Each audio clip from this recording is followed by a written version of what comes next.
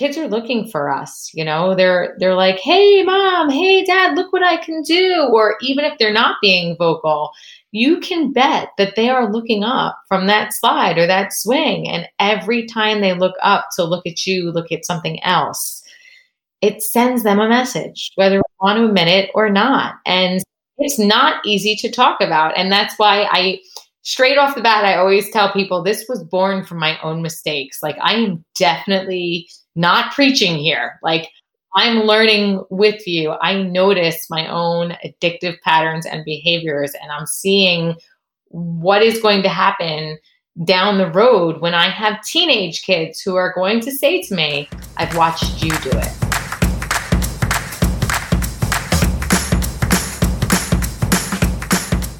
Welcome to the Movable Podcast, where we interview using education, movement, and play from around the world. Here's your host, my daddy, Brian Lane. According to a recent study, the average American child spends 4 to 7 hours a day in front of a screen. Adults spend about 11 hours in front of screens. Today's guest is the creator of Intentionally Unplugged, which aims to help families create healthy boundaries with technology and create more opportunities for human connection. It is my pleasure to introduce Denise Roland. Thank you, Denise, for coming on the show. Thank you for having me. It's a pleasure to be here. So how did this get started? How did Intentionally Unplugged come about? It was a really organic, authentic experience that was really about my 4-year-old daughter at the time putting me in my place about my screen use. I'll never forget the day as long as I live, but we were standing in our kitchen and I was scrolling something. I really don't even remember what I was looking at. Obviously it was not important. And she just kept saying, Mom, Mom, and she's calling my name over and she's standing right next to me and she's poking at me and I'm like swatting her, like I'm looking at something. Finally, she just reached a point of frustration and she was like, I'm talking to you. Please put down your phone. Wow. And it was like one of those moments where, as a health teacher, as a family and consumer sciences teacher, it stopped me dead in my tracks because it was like, all right, who is the adult educator here right now when I have a 4-year-old who is schooling me on how to appropriately communicate and priorities. She just became so frustrated and the words that she chose to use really struck me because she was right and my actions were wrong. And as an adult and a parent, I really needed to address that. So it turned into a conversation with her first and then led to me looking online to try to find any kind of children's book that addressed a similar issue, because that's usually how I deal with things with our children. I'll go and look and see if there's an age-appropriate story that we can read to address something that has come up. So yep. I had a little bit with her, and then later that evening I was looking for a book. And while I was able to find books about screens and screen use and technology, I was not able to find a book that spoke to like the priority of human connection first. So I decided to write one. And Please Look Up at Me was born from that experience with Adelina. I started as a self-published author, and all of a sudden, we ended up on Fox News, and the local newspaper wanted to do a story. They heard about a local teacher who wrote this book with her daughter, and it became bigger than I had ever anticipated, to make a long story short. It started out as just being like a family lesson, and then it turned into something where it was like, wow, the response. It became so apparent that this really spoke to so many people that it was something that needed to be addressed for many, not just for me and my situation in our home. So then the book ended up getting picked up by Mascot Books and is actually getting re-released to retail in their edited version, which, by the way, is much more improved because I'm not an author. So I'm great that I'm very happy that I went through that process, but it's getting released to retail December 8th. Awesome. And yeah, I'm looking forward to it. But then Intentionally Unplugged was born from all of that, just as my background in education and in school counseling and in health. I have a master's degree in school counseling as well as my teacher's degree. So that gives you a really unique perspective for sure. It does. And it really is just where my passion has always fallen in the classroom with kids. And I've been teaching for close to 20 years now. I always really have liked to make that special rapport and that relationship. And that's like the foundation of everything I do with students. There's a real mutual respect and understanding. We talk about family life in facts. We talk about human communication and values. So it really became more like professional development for me to really explore this and like what's going on with kids, what's the lore? If I can't seem to control my own behaviors and I'm an educated, experienced adult and now parent, of course, kids are not going to be able to pull away from that lore. Exactly. So I started reading more and more, and I read Adam Alter's Irresistible. And I'm not sure if you read that book, but it's a New York Times bestseller, and it is all about behavioral engineered technology. So technology as behavioral engineering for addiction. And it really opened my eyes to, and this was before the social dilemma that came out, but it really opened my eyes to how we are in some ways, like we're engineering addiction. Yeah. And so I became very passionate about, not so much that piece, but getting to the kids in a classroom environment and their families where we can start kind of talking about, hey, we're not going to call screen use bad because that's not true. Like there are benefits to screen use. And what we're doing right now, like I see your face, you see my face. This is very active communication. Yep. And in a time of COVID, thank goodness for that, right? Like I know. It's necessary. Absolutely. So in some ways, technology is such a gift. And so I'm never going to be anti-screen. I'm not going to be anti-technology. However, it's not all created equal. And I think that it's important. We've reached a real tipping point here with our families and our young people where we've started to see very clear indicators that their social and emotional well-being has started to really have, it's falling, it's declining.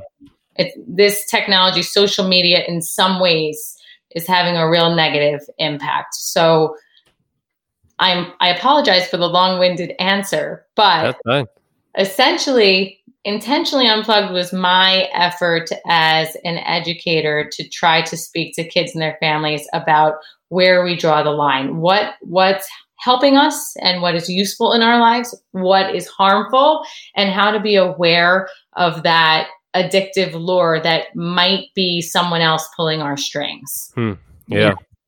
And that addictive lure that you keep talking about, that's such a huge component in this because it's like anything else. It's like cigarettes. It's like alcohol.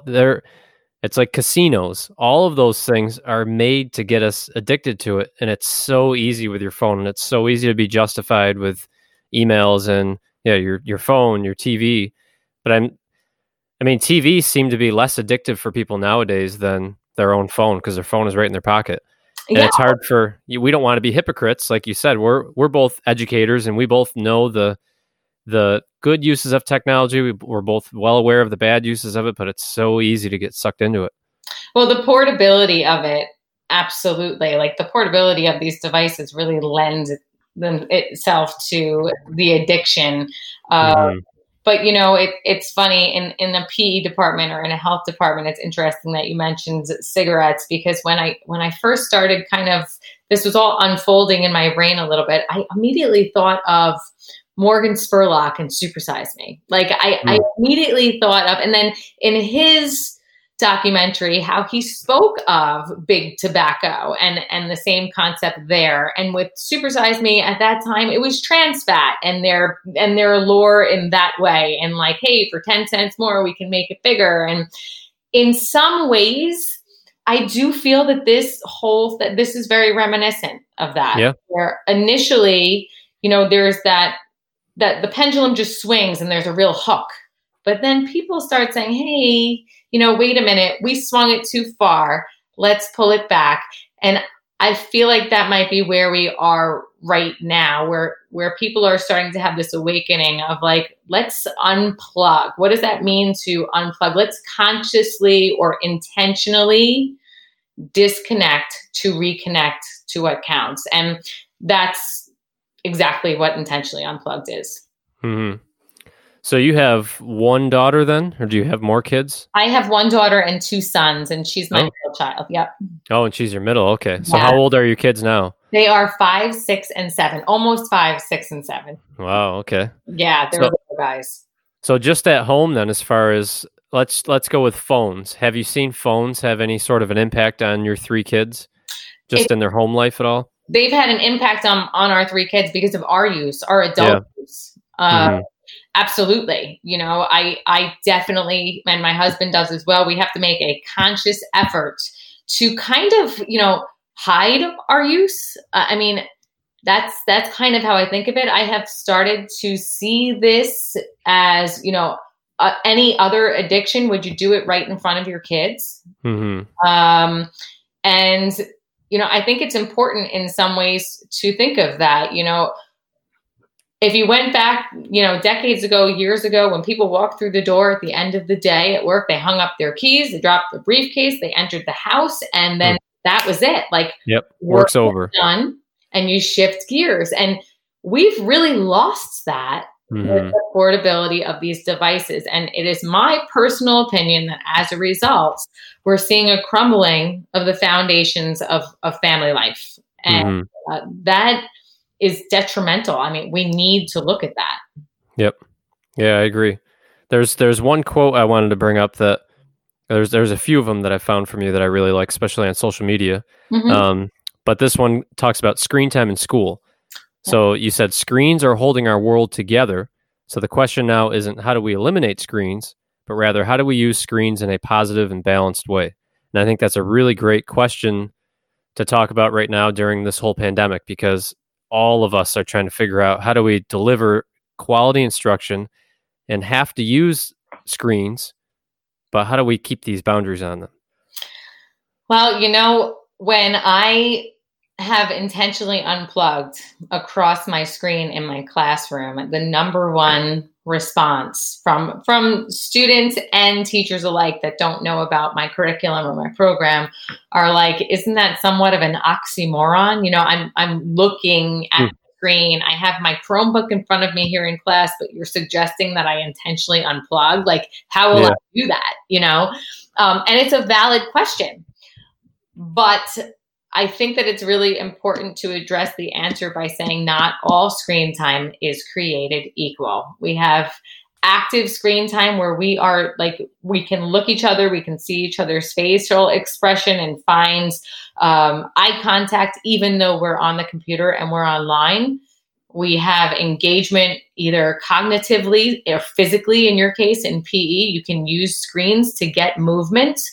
And then you have like that passive use that is just scrolling and mindlessly absorbing information, oftentimes that just makes us feel bad or puts us in some kind of state where we're, constantly comparing or insinuating things based on what we see, or writing things that, could be perceived as being very hurtful. But when you're typing it from behind a screen, everything is just a lot easier to lash out, so intentionally unplugged is not, again, about eliminating all screen use, but rather opening up a conversation about, hey, you're going to school today, and because of these COVID-19 restrictions, we have to use screens. And in this way, it's going to help us. But maybe TikTok, maybe Snapchat, maybe the social media apps that are making you kind of feel down and depressed and misinterpret things, maybe they got to go.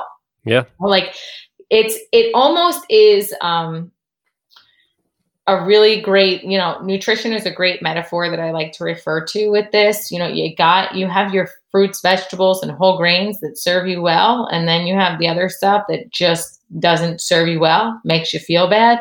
I think that it totally applies to technology as well. So for me, that quote refers to how it's not about telling kids and adults and families, get rid of the screens, get rid of technology. That's not what it's about, but rather it's about opening up a conversation for what is okay with us, what is serving us as a family unit and as individuals, and what is not.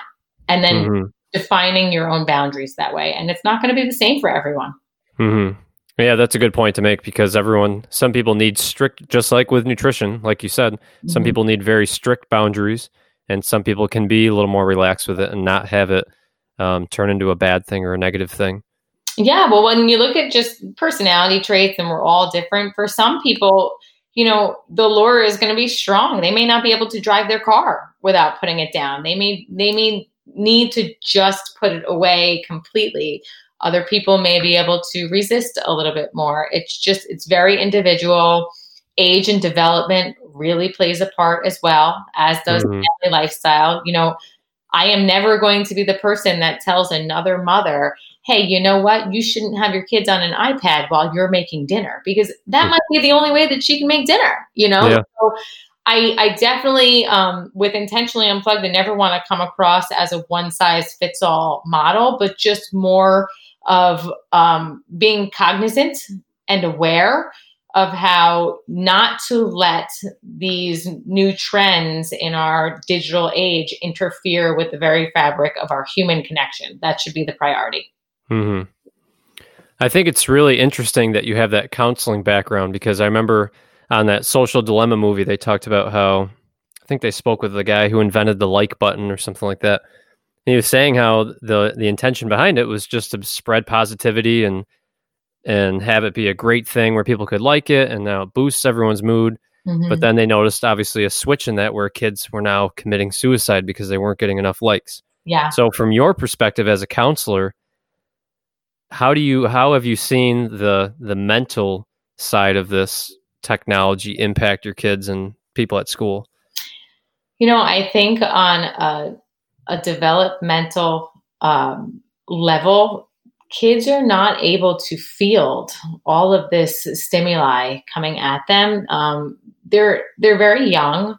They have so much going on. They're at a fragile, especially teenagers, are at a very fragile state in their lives where hormones are changing, chemistry is changing. They have family lives and things going on, and just run-of-the-mill, everyday social stuff. It was never going to be socially appropriate for them to field all of this coming at them. And I don't know that it was necessarily intended for children, but even adults, I'm sure you've had experience. You get sucked into that. Oh, hey, I put up a family picture. Like, how is this person not responding to it? You do get sucked into that. The difference, I think, for adults, for healthy-minded adults, is that you can go ahead and continue on with your day. And it is what it is. You shrug it off. I don't know that kids have the ability to do that. And when they are carrying or preoccupied with something, because social stuff is everything to them. It's everything to them. And if they come in preoccupied about something like that on social media, or a photo wasn't liked, or someone, put up a rude comment or whatever, we are never going to be able to lift that cloud to teach them that day. So, from a counseling perspective, my thought is that it's too much for them to field, and we need adult interference and monitoring for them, because it's just too much on them. From an educator's perspective, I can see how technology, specifically social media, is interfering with their ability to learn. Yeah, because like you said, as kids, their identity is wrapped up in that social hierarchy in a way. Yeah. And What that's people think of them. magnified with social media. Yeah. What people think of them, So they come into our class and we don't know, the thing is the school day doesn't just end anymore and then we see them the next day. It continues on and on and on. The interaction goes through the night. They have these things next to their beds. They're not sleeping well because of the flow of the screen and the constant scroll. And then, as educators and adults, we don't really know what took place during the time at home. And in many cases, neither do the parents, because as we know, kids are going to be far more savvy with technology and apps and even getting around the blocks and whatever we put on them to try to keep them secure. They figure out how to get out of it. And that in itself speaks to the addictive element of it, Yep, exactly. So as a parent then at home, do you have any suggestions for educating your own kids and creating healthy boundaries for screen time? I know that's the $1 million question, and I know everyone has different situations, but there might be some general guidelines. I think that for our house in general, mealtime is like anytime when we're eating meals, it is a no technology, no screen zone, no TV on in the background, no phones out. We actually use a box, an intentionally unplugged box, and we kind of like put everything in there. And I like that because it is a conscious choice that they see. And with children my age, habits are developing now and they're seeing that we're putting it away so that we can spend that time together. In the bedrooms, I feel strongly that screens shouldn't be in there, that bedrooms are for sleeping, not on. We don't want to be charging our phones on the bedside because every alert, that comes through, it's going to create a glow and we're going to be tempted when we get up in the middle of the night to use the bathroom to check it. And then you find yourself checking your phone first thing in the morning before you even check in with your family, So bedrooms and the dinner table, and those are the two biggest ones for us. So we definitely, if you're starting off small, those are the two that I would suggest. Yeah. All right. That's really good. I have come across a Gab phone. Are you familiar with them? Yes, I heard about that too. I can't remember that guy's name, the one that just passed away. He was part of that, right? Yeah. Colin Karchner, who was just such a warrior in this field, really wonderful man, very responsive to any kind of reaching out in this field. And just, he was a huge loss for this field. He did a tremendous amount of work and we're going to work hard to continue his efforts. But yes, he was a huge proponent of the Gab phone. So those phones have apps on them, right? But they don't have the traditional ones that you'd have on an iPhone or another smartphone. Yes, it looks just like a smartphone and acts just like a smartphone, but the social media, some of the apps, they're not on there. So and a parent can really apply what they want and take away what they don't want. So it's a great avenue or great place to start or look if you do have a teenager or someone that's approaching a phone use age and you don't want to dive right into a real smartphone. Because it's a socially acceptable option. And I think that is really important when you're dealing with young people. You can't totally disregard what is socially acceptable for them because then they have the chance of feeling really isolated, and that's real, so we have to hear and we have to provide them with coping mechanisms that are going to make them feel comfortable around their peers. Yeah, and that's such a tricky thing to navigate because you want to stay true to your principles, your values, but at the same time, you don't want to just give in and give them an iPhone because all their other friends have it. But you also don't want to get them some flip phone that does nothing, and then their friends think they're a loser because they don't have a cool phone. And it's not easy to navigate, and that was probably the number one reason behind developing the intentionally unplugged digital wellness curriculum, which now we've launched and it's free, and any educator that wants to use it can download. And my thought process behind that was, how can we all start the united front together so that if it's done in the masses, if the kids get the information in the masses and the families get the information in the masses, then we all start doing it together, then you don't have that singling out, Mm-hmm. family has this different belief system. So I'm really hoping that we can get that curriculum into every school or every middle high school in the nation. And just, I envision it being like this kind of wave where we sweep through, and I hope that it gets a positive response. So far, it's been downloaded hundreds of times inside of just a few days since launch. So I'm hoping that we keep up the momentum, and crossing fingers that maybe if we start addressing kids by classroom, 20, 25 at a time, and they're all in it together, and we loop in the parents, then it's a great opportunity to start to make some changes that won't single anyone out. Yeah. I think that's a really key part of that, is not singling people out, and not singling out, like we've already said a bunch of times, that we're not saying we're anti-screen, right? But it's okay to talk about the pros and cons of screens and build awareness around that. Yeah, and when it comes to moving, like how about, taking it away, setting boundaries, and then experiencing things in your life that actually make you forget about it, and we have to kind of get back to that, having so much fun outside, or, playing a sport and getting so into it that I forgot about the fact that I'm unplugged right now. And I think that, especially during COVID, so many of us haven't experienced that, like that real totally into something that you've forgotten about it. And kids need to just have that again. They really do. Yep. Yeah, I know for me personally, it's easiest for me to forget about my phone when I leave it inside and I go outside. When I'm playing with my son outside, then I don't even think about it. But if it's like you said, if it's on your nightstand, or if it's like having an open bag of candy right next to you wherever you go, and not ever dipping your hand in there and eating it. It's almost impossible. So you have to separate yourself from it and find something else to do that where you're not thinking about it 24/7. It's very intentional. You really have to make an intentional choice to do it. And, when you were talking, it reminded me of notifications. I would add that to my list as well. Like just getting rid of going into your notification settings and just getting rid of as many as you can, so that you're not constantly having your phone like notify you of an email or a ping or a this. Like, just if you could quiet it down so that you're in charge of checking your phone rather than your phone being in charge of checking in with you. Like we really have to take back control. Mm-hmm.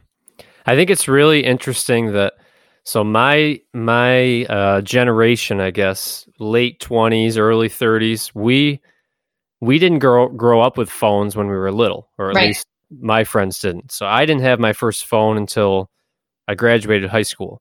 And I know things have changed dramatically since then, but so I didn't grow up with one. But once I started college, I had one. And then over the years, it's grown to be a part of me. It's in my pocket everywhere I go. I check it all the time. And now my generation are having kids. We're having kids of our own, and we are becoming parents. But we're becoming parents while we already have that habit of having our phones on us 24/7. Yeah. So I just think that's a crazy shift that now we have in our culture, where us kids that are now parents don't think anything of it when we're on our phone, because that's what we've always done. But now there's a kid next to us, like you said, that's saying, please just look up at me and look at me, give me attention.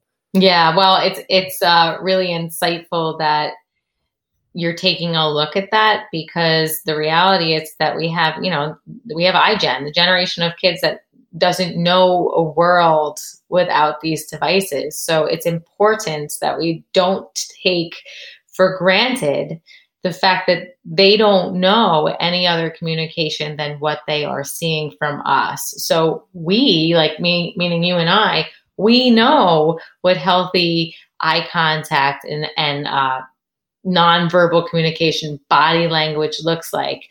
What they are being born into is wildly different in some ways than what we experienced. And even if you look at like from birth, and this is addressed in the curriculum, and you look at the still face paradigm by Dr. Ed Tronick, which just basically highlights the fact that from birth, eye contact is a first part of communication with young babies, with newborn babies. And there's a piece of that study that was redone And it's the still face paradigm with a device, because now we see these young mothers and fathers who are holding their infants with the phone in the other hands, and they're scrolling, and mom could be feeding her baby and she's looking someplace else. So literally from the first days, in many cases, kids are being born into a world where we're almost hardwiring them to believe that these things take precedence. These things in our hand take precedence and priority over them. So how can we possibly start to convince them that people matter more as they approach, 10, 11, 12, it's really hard to undo that. Yeah. So it's important that we kind of lay that foundation as early on as possible. And that's really so much of what I'm standing for with this right now. Just educating and empowering and giving them the knowledge of what matters the most and carving out that quality time. Yeah. Yeah, because the image that you talked about, you see that everywhere, and all of us are guilty of doing that. But it's so easy for me personally to notice it in everybody else, but not notice it in myself. And it's always a reminder. Like I noticed when I go into a waiting room at a doctor's office, or even to a playground, you see parents find a bench, they take out their phone immediately. Their kids are running around and they're on their phone. And I remember before we had a kid, I would look at them and I'm like, how could they do that? Their kids are running around. Aren't they worried if someone's going to kidnap them or they're going to get hurt? But then when you become a parent, as soon as you sit down, it's so easy just as a gut reaction and a reflex just to take your phone out. Well, that's what it is. It's like, hey, wait a minute. In so many of those circumstances, it's simply an innocent habit. Yep. Or an addiction, or just something that you do. So it's a great way to just kind of like rewire your thinking or rewire your intentions and be like, this is what I would normally do. I would normally reach for my phone and just scroll, but instead I'm just going to be and look up and check out the trees and look at my child and watch for their laughter. And, because what's sad is that kids are looking for us, they're like, hey mom, hey dad, look what I can do. Or even if they're not being vocal, you can bet that they are looking up from that slide or that swing. And every time they look up to look at you, look at something else, it sends them a message, whether we want to admit it or not. And it's not easy to talk about. And that's why straight off the bat, I always tell people this was born from my own mistakes. Like I am definitely not preaching here. Like I'm learning with you. I notice my own addictive patterns and behaviors, and I'm seeing what is going to happen down the road when I have teenage kids who are going to say to me, I've watched you do it for the past decade. And I'm just thinking about that now and trying to get everyone on board. And it's emotional, it's like, wow, we got to look at this. I don't want my 3 kids to look at me one day and be like, for the past decade, this is what I've watched you do. How are you going to tell me not to do it? So. And I appreciate your honesty with that too, because it would be really easy to set up a program like this and make it sound like it's all about everybody else and not about you or not about myself. And we all know that we're guilty of it. I mean, again, these things, these screens, these devices are designed for us to be addicted. You talked about the notifications. How many times when you have an app or anything on your phone, do they constantly remind you or ask you, turn notifications on so that you stay glued to whatever it is they're trying to feed you with it? Yeah. Yeah. So I think that with all of this, we just have to keep in mind that growth really takes place in learning from our mistakes, and learning from what doesn't work or is starting to show us that it's not working. And if we look at the stats on kids and mental emotional health and even adults, very affected by some of this screen use, some, not able to function because of addiction to video games or, depression with comparison, constant comparison with social media and everything. I mean, it needs to be looked at. We have the social dilemma. I didn't expect that all of that would unfold, right around the time when I was releasing and launching all of these projects. But, it works in my favor, it works to our benefit, because the more we can talk about this, the better it is for everyone. Mm-hmm. So one other thing I wanted to make sure I talk to you about is you and I both use social media to promote what we're doing with my podcast and getting kids moving and active, and you with intentionally unplugged and screen use and everything.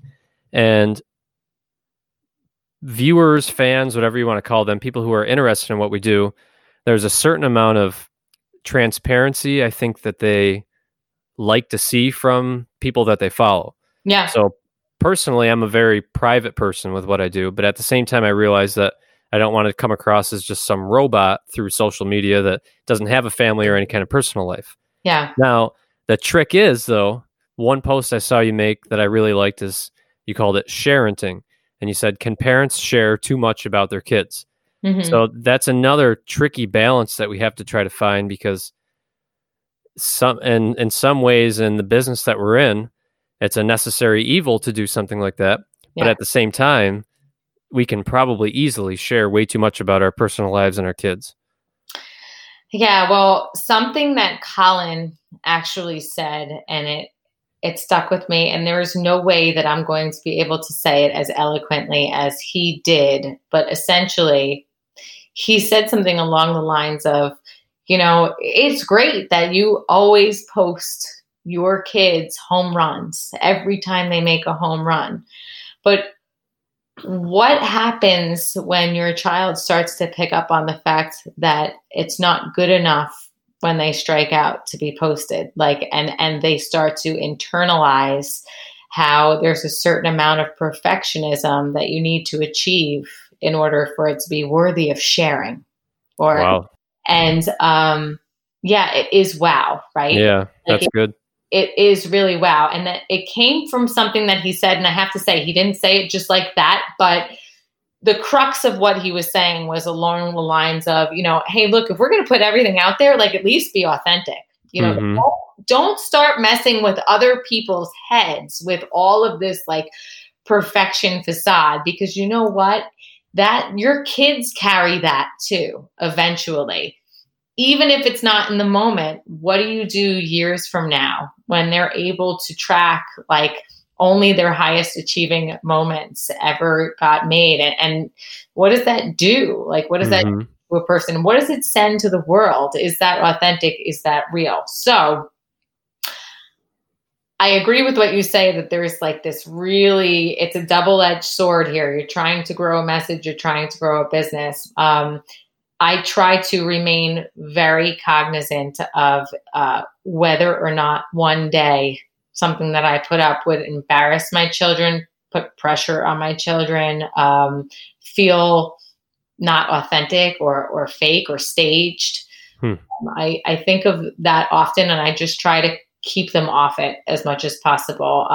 For family's sake, there are family members that live far away, and sometimes we share pictures, and we really kind of gravitate more towards using albums in our phone or old school Shutterfly and sending people out. I don't love using social media as the platform through which to do that. There's privacy issues, there's security issues, but there's also issues of one day potentially having a son or daughter who says, I didn't want that all out about myself, and now I'm trying to apply to this college or whatever, and all of this is accessible about me, and it wasn't a choice.